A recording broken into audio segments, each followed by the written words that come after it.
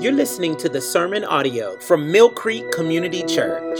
If you like what you've heard or want to find out more information, please visit our website at mymillcreek.com. If you don't have a Bible of your own, we would love for you to have a copy.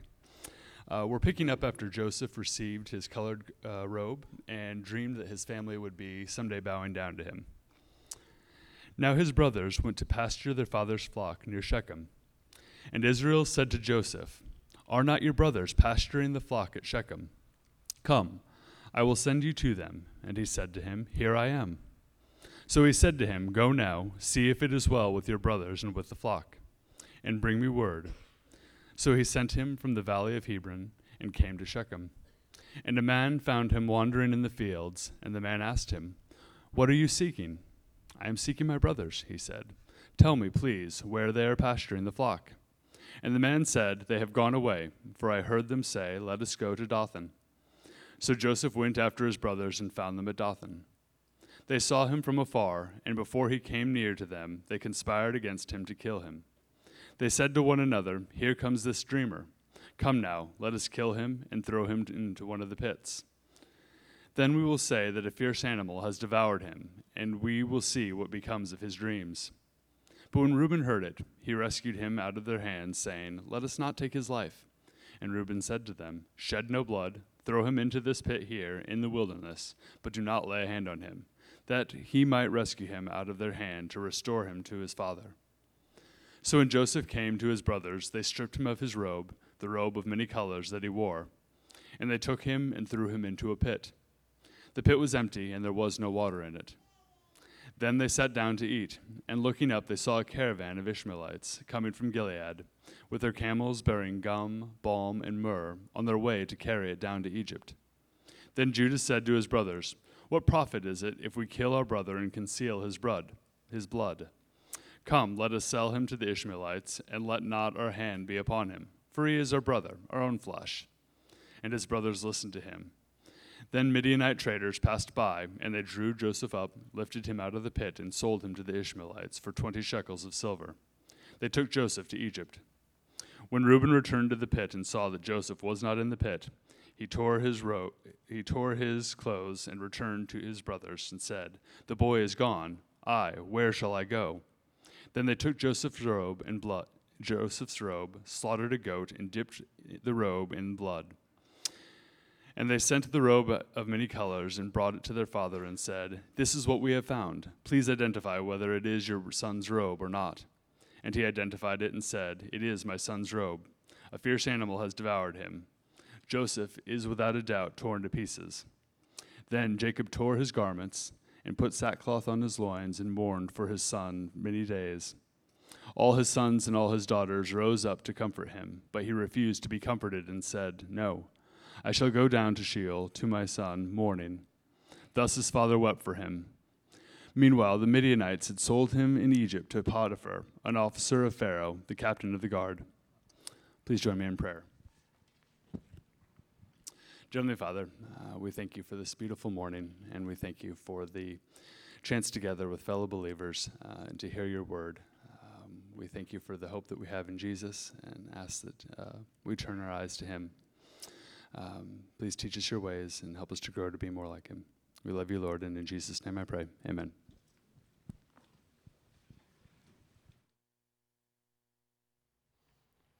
Good morning.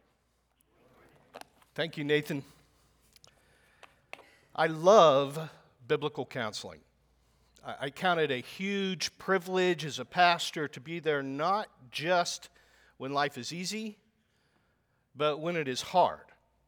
I find that almost every real life change, every major ministry impact happens often through difficult circumstances. But biblical counseling is not easy. I'm not going to lie to you. It is hard.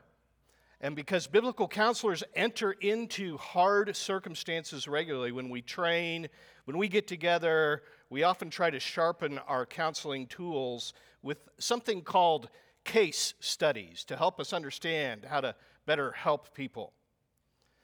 Romans chapter 15 has a very interesting short command or short statement by Paul in which he was confident of the Roman church, a place where he had never visited, but it was writing to.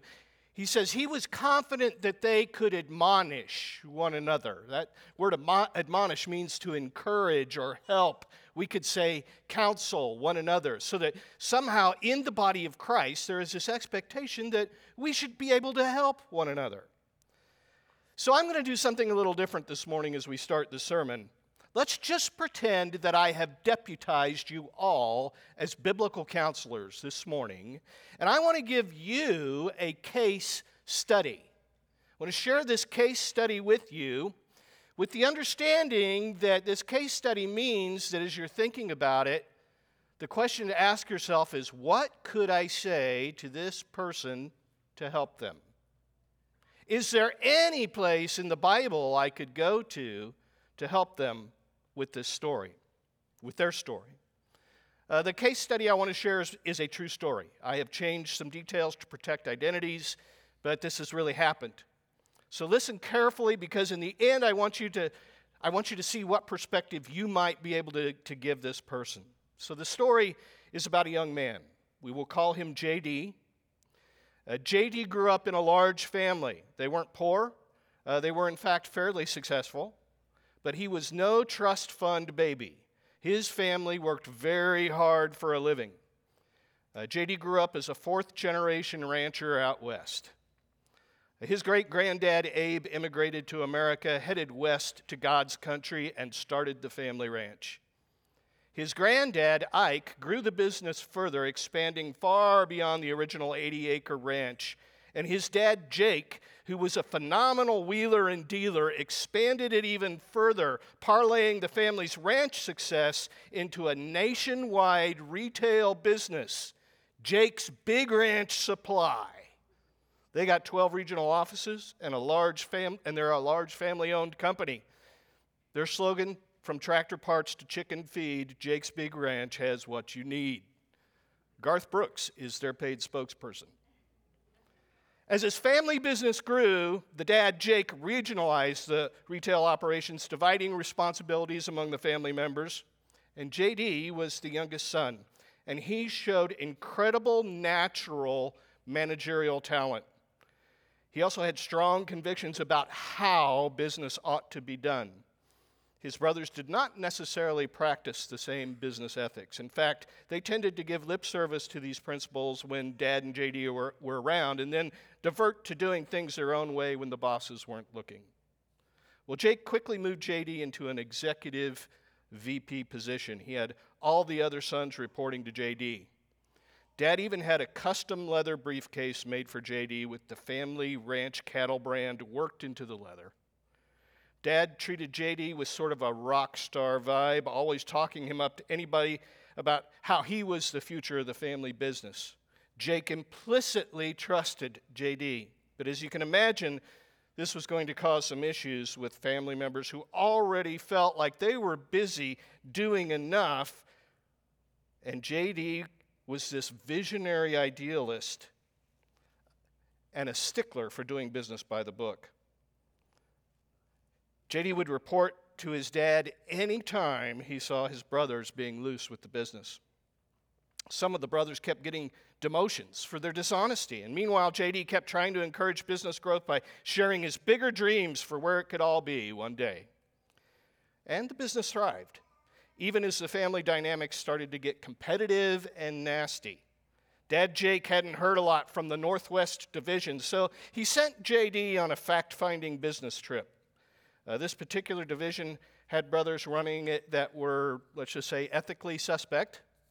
Unknown to both Dad and the executive vice president's son, they had some dealings with some black market traders. They were secretly pocketing some serious cash using the company as a front. So when they heard that J.D. was coming to pay them a visit, they quickly plotted to take care of the problem. Leaning into some of their criminal connections, they arranged human traffickers to haul away their younger brother, and they made it look like the company chopper had crashed in the fog outside Mount Rainier. All the brothers claimed to see the chopper go down. See, I told you they were sketchy.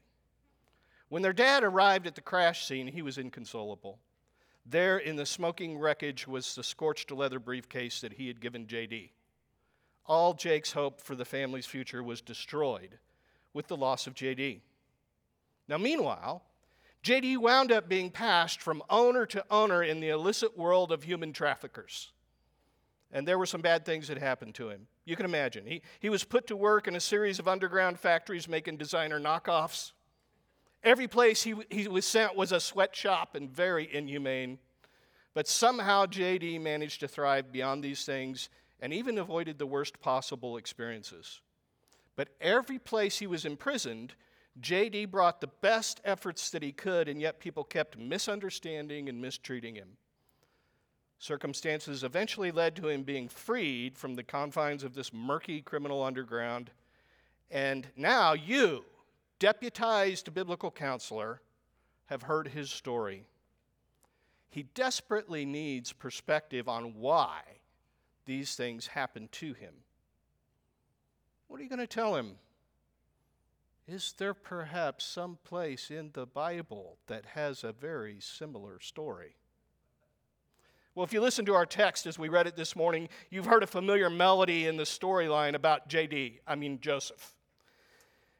And his story actually fits with human experience today. You see, as we look at his story, there are two questions I want us to ask from the text. One, will I obey when life is harder than I expected? Secondly, will I endure when life is not what I expected? And then after we ask those questions, we want to see how the answers to them are perfectly found in Jesus, because we need a gospel perspective. Every one of us in this room has been hurt at least once by people we care about. Every one of us has in some way probably hurt someone we care about. And we need the gospel perspective from this text. Let's look at our first question right now. Will I obey when life is harder than I expected? This question comes from verses 12 through 17. We'll notice several things in the Joseph story. First, notice this. Joseph is sent from his father in verses 12 and 13. Now, his brothers went to pasture their father's flock near Shechem, and Israel said to Joseph, "Are not your brothers pasturing the flock at Shechem? Come, I will send you to them." And he said, "Here I am." So Joseph is going to leave the relative safety of his very privileged position with dad to do what his dad asks of him. You remember last week we learned that Joseph was the favored son. In verse 3, it said that Israel loved Joseph more than any of his other sons because he was the son of his old age, and he gave him the robe of many colors. Jacob's messed up family dynamics actually benefited Joseph, though. He was the son whom his father had specifically already chosen as the clear heir to the family's future. Now, Joseph is being asked to leave this privileged place right next to dad to check on his father's flocks. He's already placed young Joseph in the executive vice president of operations role of the family business, clearly on track to be the CEO in the future. But he's not only sent from the father, he's sent to his brothers. Look at verse 14. He said, "Go now, see if it is well with your brothers and with the flock, and bring me word." Now, this should have been a good thing. Go check up on your brothers. Spend some time with them. Report back to me. But if you recall, Joseph's brothers were not happy about dad's preference for him. In fact, in verse 4 of the text that we looked at last week, when his brothers saw that their father loved him more than all his brothers, they hated him and could not speak peacefully to him. There was a constant friction with his brothers about his dad's preference of them. In fact, if you remember from last week, Joseph had done the right thing in reporting the wrongful actions of his brothers Dan, Naphtali, Gad, and Asher. In verse 2, he's pasturing flocks with them, and he gives a bad report. Evidently, they were doing something wrong. So Jacob is probably sending Joseph because of his concerns, not that the boys are doing a great job, but probably concerned that they aren't doing the best job. And so this puts the executive vice president Joseph in this very uncomfortable role of being parole officer for dad and a snitch, as seen by his brothers. The result of this difficult squeeze is that all the brothers hate him. A third of them already have a personal vendetta against him. Jacob had to know this, yet he sent his favored son into a hostile environment anyway. He sent from his father, he sent to his brothers, and then notice in the middle of verse 14, Joseph obeys at great risk. So he sent him from the valley of Hebron, and he came to Shechem, and a man found him wandering in the fields. And the man asked him, "What are you seeking?" And he said, "I'm seeking my brothers. Tell me, please, where they are pasturing the flock." And the man said, "They've gone away, for I heard them say, 'Let's go to Dothan.'" So Joseph went after his brothers and found them at Dothan. Now, if you remember earlier when Dad said, "Joseph, I need you to go," what was his response? "Here I am. I'm ready." He was already willing to obey, even without knowing the task. But now, in this section, we're getting a sense of the difficulty of the task.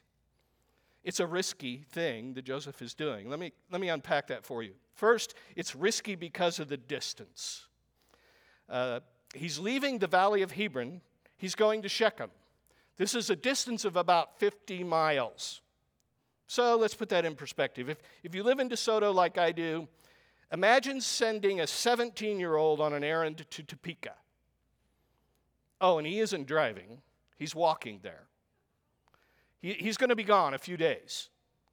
But you're confident because of your past, because your family's made this kind of hike before.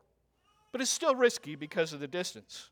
It's also risky because of where the location, where Joseph is headed. Shechem was where his brothers had revenge killed an entire town.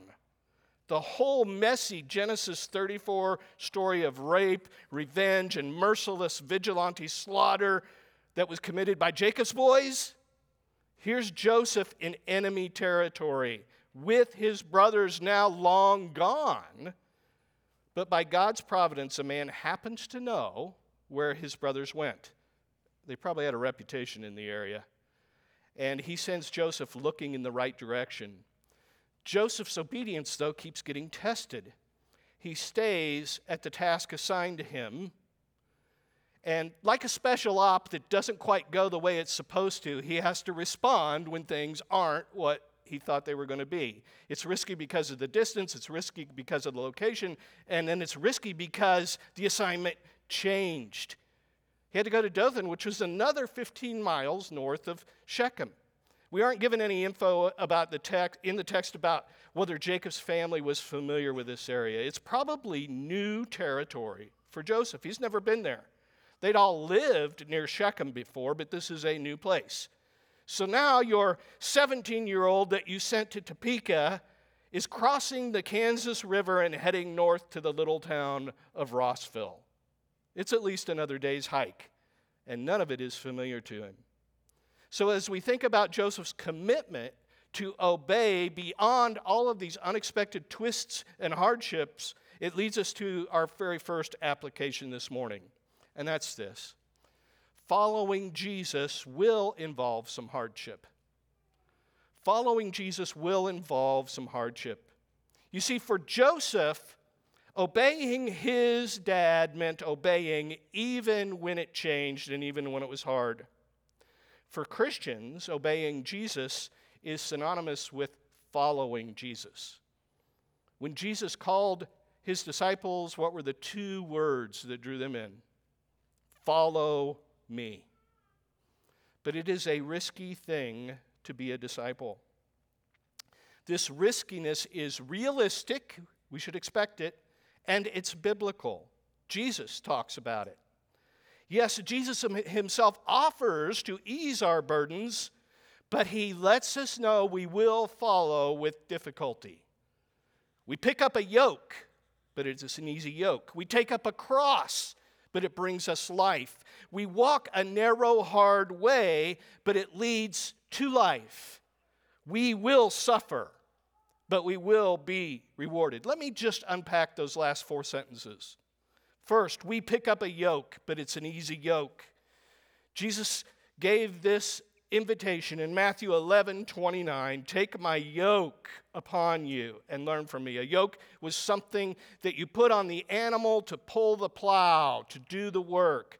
Jesus said, "You're going to do some work. You'll take my yoke and learn from me. I'm gentle and lowly in heart, and you will find rest for your souls, for my yoke is easy, my burden is light." We pick up a yoke, but it's an easy yoke. We take up a cross, but it brings us life. Jesus again told his disciples, Matthew 16:24, "If anyone would come after me, let him deny himself and take up his cross and follow me. For whoever would save his life will lose it. Whoever loses his life for my sake will find it." And then we walk a narrow, hard way, but it leads to life. Jesus says in the Sermon on the Mount in Matthew 7:13, "Enter by the narrow gate, for the gate is wide and the way is easy that leads to destruction, and those who enter by it are many.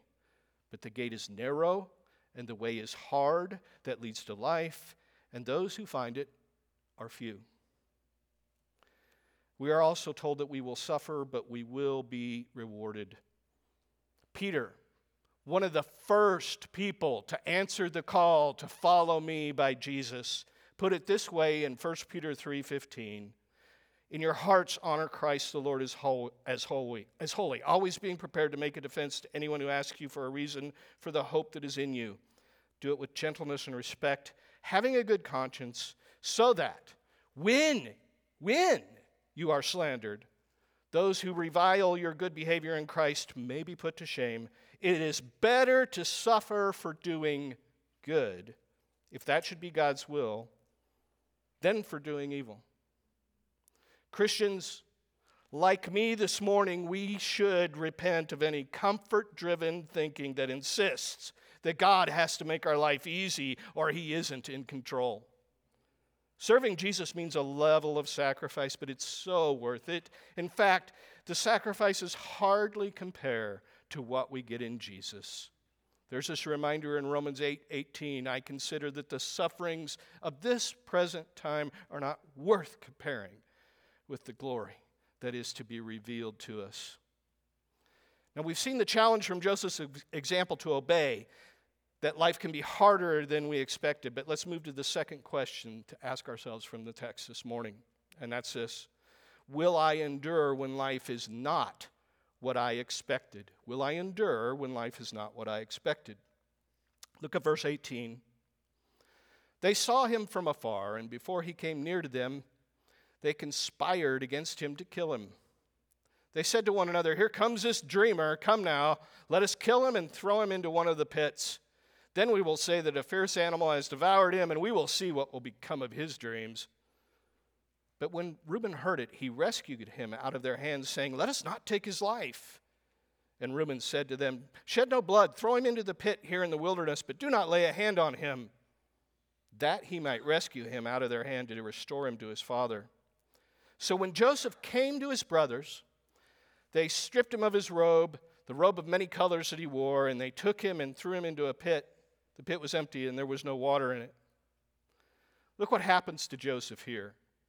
First, Joseph is scorned and stripped by his brothers in verse 18 through 24. The brothers see Joseph from a distance and they immediately conspire. The mocking starts first. "Here comes this dreamer." They hate Joseph. They also hate the revelation he received from God. You see, in essence, their rejection of Joseph shows callous hearts to the message of God. If you remember last week in the sermon, the significance of his dreams was that he was revealing something that God had given him. So their first plot immediately is murder. Like gangsters, they want to off this guy and then hide his body. Reuben, however, intervenes, perhaps in an attempt to get back into his father's good graces. So if you remember back in Genesis 35, Reuben made this really disgusting power play to assert his perceived right as firstborn son to be the favored son, and it went poorly. Reuben wanted to rescue Joseph, perhaps so that he could find a way to be the hero that brought Dad's favorite back to him. And he sees in Joseph a chance to wheedle back into Dad's good side. But there's something very interesting that happens here. By God's sovereign work, the hate-filled brothers agree to Reuben's plan. They strip Joseph of the hated robe of favor and they dump him into an empty pit. Now, not only do they scorn and strip him, but then starting in verse 25, Joseph is sold by his brothers. They sat down to eat. And looking up, they saw a caravan of Ishmaelites coming from Gilead, and their camels bearing gum, balm, and myrrh on their way to carry it down to Egypt. Then Judah said to his brothers, "What profit is it if we kill our brother and conceal his blood? Come, let us sell him to the Ishmaelites, and let not our hand be upon him, for he's our brother, our own flesh." And his brothers listened to him. Then Midianite traders passed by, and they drew Joseph up and lifted him out of the pit and sold him to the Ishmaelites for 20 shekels of silver. And they took Joseph to Egypt. What a scene. These cold-blooded brothers sit down to eat while Joseph is baking in the wilderness pit beyond them. At some point, off in the distance, there's a caravan of Ishmaelite Midianite traders stirring up dust, headed towards them. Their camels are filled with cargo to trade in Egypt. Judah gets this idea. Hey guys, let's profit from this deal. Let's make some money off this little dreamer and sell him off to Egypt. And in his mind, he justifies it as noble compared to murder. You see, if something did happen to Joseph now, it wouldn't be on them. It'd be either on the traders or whoever buys Joseph as a slave. Now, we should notice that now 2 brothers are trying to change the plans to get rid of Joseph. Reuben has his plans for personal gain and family status. Judas just seems to be pure selfishness. Let's make a buck off of this, guys. And the brothers all go for the idea. It seems better, even though it is purely evil. After all, if they weren't going to do what they were really capable of, which was murder, this seems much more righteous. Patting themselves on the back for coming up with a solution that doesn't result in more bloodshed, they gladly rid themselves of Joseph. But what they're doing is they're trading one sin for another, and what they're doing is still hateful, evil, and disrespectful to their father. Now, just an aside this morning, and that is this: sin is so deceptive that we often rationalize just like these brothers. We minimize sin. We minimize a wrong. You're thinking, yeah, Pastor Marty, but I'm not thinking about murder or human trafficking here. At least I hope not. Still, we talk ourselves into lesser sins that inevitably do incalculable damage to us and to our relationships. Here's an example. I'm very angry with someone I love. I want to scream at them. But instead, I'm going to choose to ignore them, punish them silently, or talk about them to other people. You can pat yourselves on the back for trading down to a lesser evil, but in the end, aren't you still wrong? I know maybe you're saying, ouch, I do, right now, because I think I do these kind of things in nearly every conflict I experience, at least at first. My sinful nature is massively creative in rationalizing and trading down for what I perceive as a lesser evil, even convincing myself it's kind of righteousness. You see, that's what selfishness does. That's what trying to be secret does. That's what being driven by anger or denial of our own sinfulness can do. It will drive us to lesser evils all the time. You see, if you don't deal with your sins with the gospel, you will be tempted to go to a lesser evil. That's what the brothers decided to do. They're content to trade down on their sin. But we realize there's a biblical principle in that sin affects not just people and outward circumstances. Sin is an issue of our heart. Maybe you're here and you've decided the trade down for you is a little bit of porn is better than a whole lot of adultery. But Jesus said looking and lusting has already created adultery in the heart. And so we need to be very careful that the trade downs, we need to realize they still do incalculable damage to our heart. A lesser evil is evil. And I think we know the answer when we really think about it.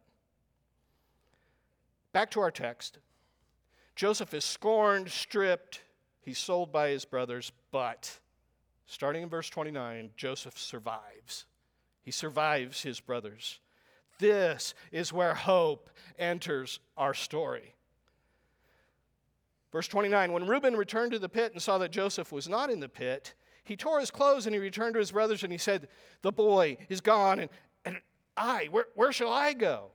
And then they took Joseph's robe and slaughtered a goat and dipped the robe in the blood, and they sent the robe of many colors, brought it to their father and said, this we have found. Please identify whether it is your son's robe or not. And he identified it and said, it is my son's robe. A fierce animal has devoured him. Joseph is without doubt torn to pieces. Interesting, that's what the brothers wanted to see happen to begin with. That's what their father concluded. Then Jacob tore his garments, he put sackcloth on his loins, and he mourned for his son many days. And all his daughters rose up to comfort him, but he refused to be comforted and said, no, I shall go down to Sheol till my son mourning. Thus his father wept for him, and meanwhile the Midianites sold him into Egypt to Potiphar, an officer of Pharaoh, the captain of the guard. So how did Joseph survive?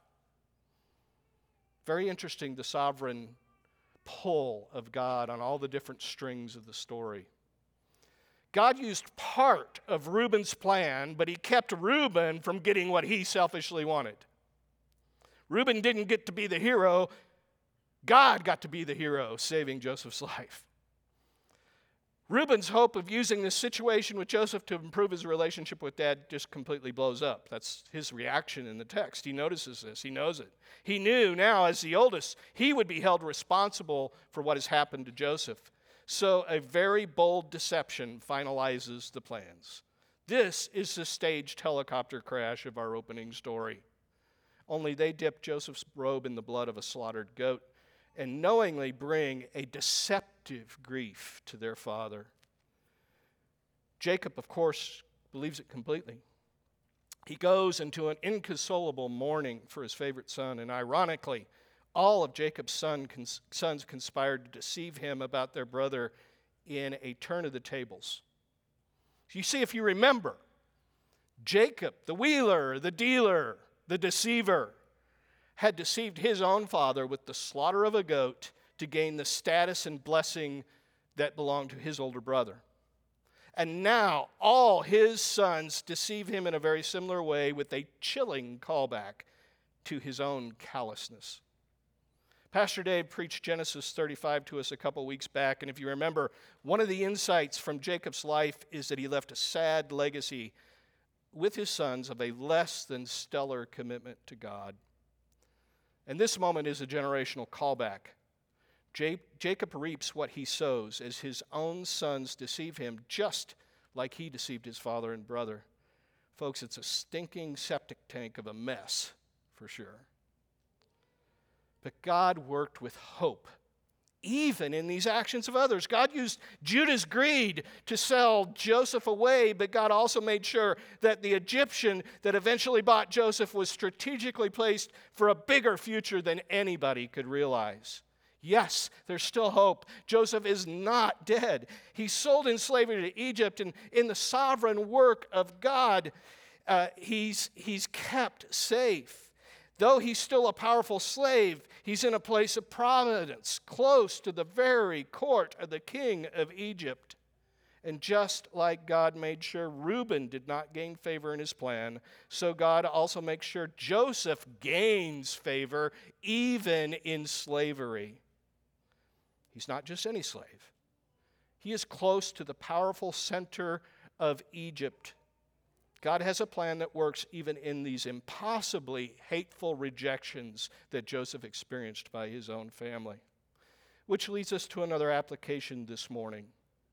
And I've put it this way: expect God to be in control of the unexpected. Expect God to be in control of the unexpected. You see, believers, there's a mountain peak we can go to in Romans 8. In fact, we already had one verse from there in our reading this morning during worship. We see in Romans 8 an emphasis on God moving in all things that comprise human experience. In fact, a key set of words in Romans 8 is the two words, all things. Here's just a momentous truth. All things means all things. Romans 8:28, we know that for those who love God, all things work together for good for those who are called according to his purpose. Romans 8:32, who did not spare his own son, but gave him up for us all, how will he not also with him graciously give us all things?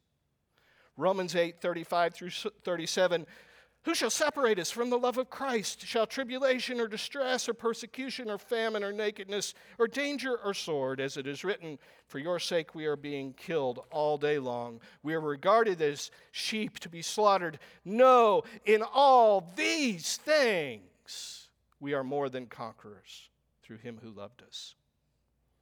Christians, that encouragement should lead us to reflect not just on Joseph, but more importantly on Jesus. You see, one of the amazing things about that life of Joseph, which covers a quarter of the book of Genesis, is that the Joseph story readily points to the Jesus story. I would be doing you a disservice if I preached this passage and you walked out of here and you believed what the pastor said is go be like Joseph. No. Go be like Jesus. Which leads us to our final point this morning. And that's this: Jesus obeyed and suffered for me. You see, Jesus was the sent son in a better way than Joseph was the sent son. Hundreds of years, many generations after Joseph, the Father sent his beloved Son to his own people, and they did not receive him. John 1:11, he came to his own people received him not. Jesus was scorned as God's sent son. His earthly family, his own earthly family, called Jesus crazy. Mark 3:21. When his family heard it, they went out to seize him, for they were saying, he is out of his mind. There was a bit of what will this dreamer say in Jesus' own family. Jesus was mocked at his trial and crucifixion. They mocked him as the Messiah and chosen ruler of Israel. They mocked his power to save himself on the cross. They even stripped Jesus to whip him at his trial. And yet Jesus obeyed and suffered for each of us. As Isaiah prophesied about Jesus in Isaiah 53:4 and 5. Surely he has borne our griefs and carried our sorrows. Yet we esteemed him stricken, smitten by God, and afflicted. But he was pierced for our transgressions. He was crushed for our iniquities. Upon him was the chastisement that brought us peace. And with his wounds we are healed. And that leads us to our sermon in a sentence today. In the obedience and endurance of Jesus, I can obey and endure. In the obedience and endurance of Jesus, I can obey and endure. Christian, will you let the obedience and suffering of Jesus put your own hard circumstances in proper perspective? Maybe like Joseph, you seem to experience hardship upon hardship. You're really trying to do the right things with your faith, with your family, in your day-to-day career, and it just does not seem to be going great. Let the truth of the gospel of the Word of God give you hope. Yes, you may have sorrows, but Jesus carried them. Yes, you may have griefs, but Jesus bore them to the cross. Yes, you may have wounds, but by Jesus' own wounds you are healed. Will you trust this? You must, because life is often harder than we expect. You must, because life does not always go as we expect. Robert Kellerman, in his book Gospel-Centered Counseling, states this truth so elegantly. The gospel deals thoroughly both with the sins we have committed and the evils we have suffered. Will you lean into Jesus with that hope? Now, if you're here this morning and you feel like you're carrying all the weight of the sorrows you've suffered and the sins you've done, could it be because you've never trusted Jesus as Savior and Lord in this way? Friend, today's the best time right now to believe in Him, to turn from your sins, to tell Him you're sorry for all of them, to turn from them, trust in His saving and healing grace. He suffered so you do not have to suffer alone. Jesus suffered the penalty for your sin so that you do not have to suffer for your sin. And that is not too good to be true. It is so good and so true. You see, if you have questions about how all that works, believe me, I would love to talk with you about that. Any of our elders, any believers in Jesus here today would love to talk to you about this. Please don't delay the call of God you may feel to get your questions answered about that important truth, because Jesus forgives and heals.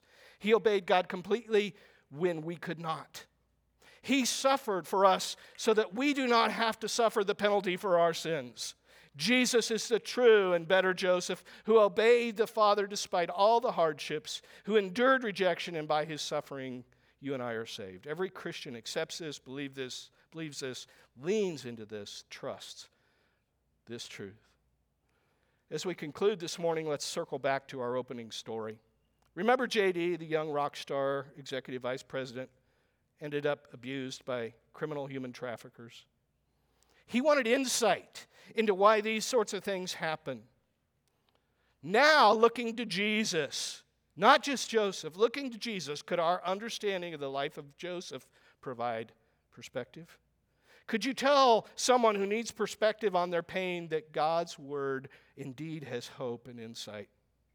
I think this story, in fact, all the story of redemption, brings us to a simple four-letter word: hope. It will amaze you just how much of your life has unexpected twists and turns. It is, after all, an adventure, and God asks you to take up a cross and follow Jesus. You see, all of us need to know that God is there when doing the right thing is harder than we expect, and all of us need to believe that the strength of Jesus is there when life goes where we never expected. Let's pray. Jesus, we thank you that for the joy set before you, you endured the cross and despised the shame and are now seated at the right hand of God. Because you suffered for us, we need to suffer for our sin. Because you carried our sorrows and our pains and our wounds, we do not need to carry them. Jesus, my prayer is we would lean into that truth, trust and believe the gospel, and find the joy and the hope that only you bring. In Jesus' name, amen. If you like what you've heard or want to find out more information, please visit our website at mymillcreek.com.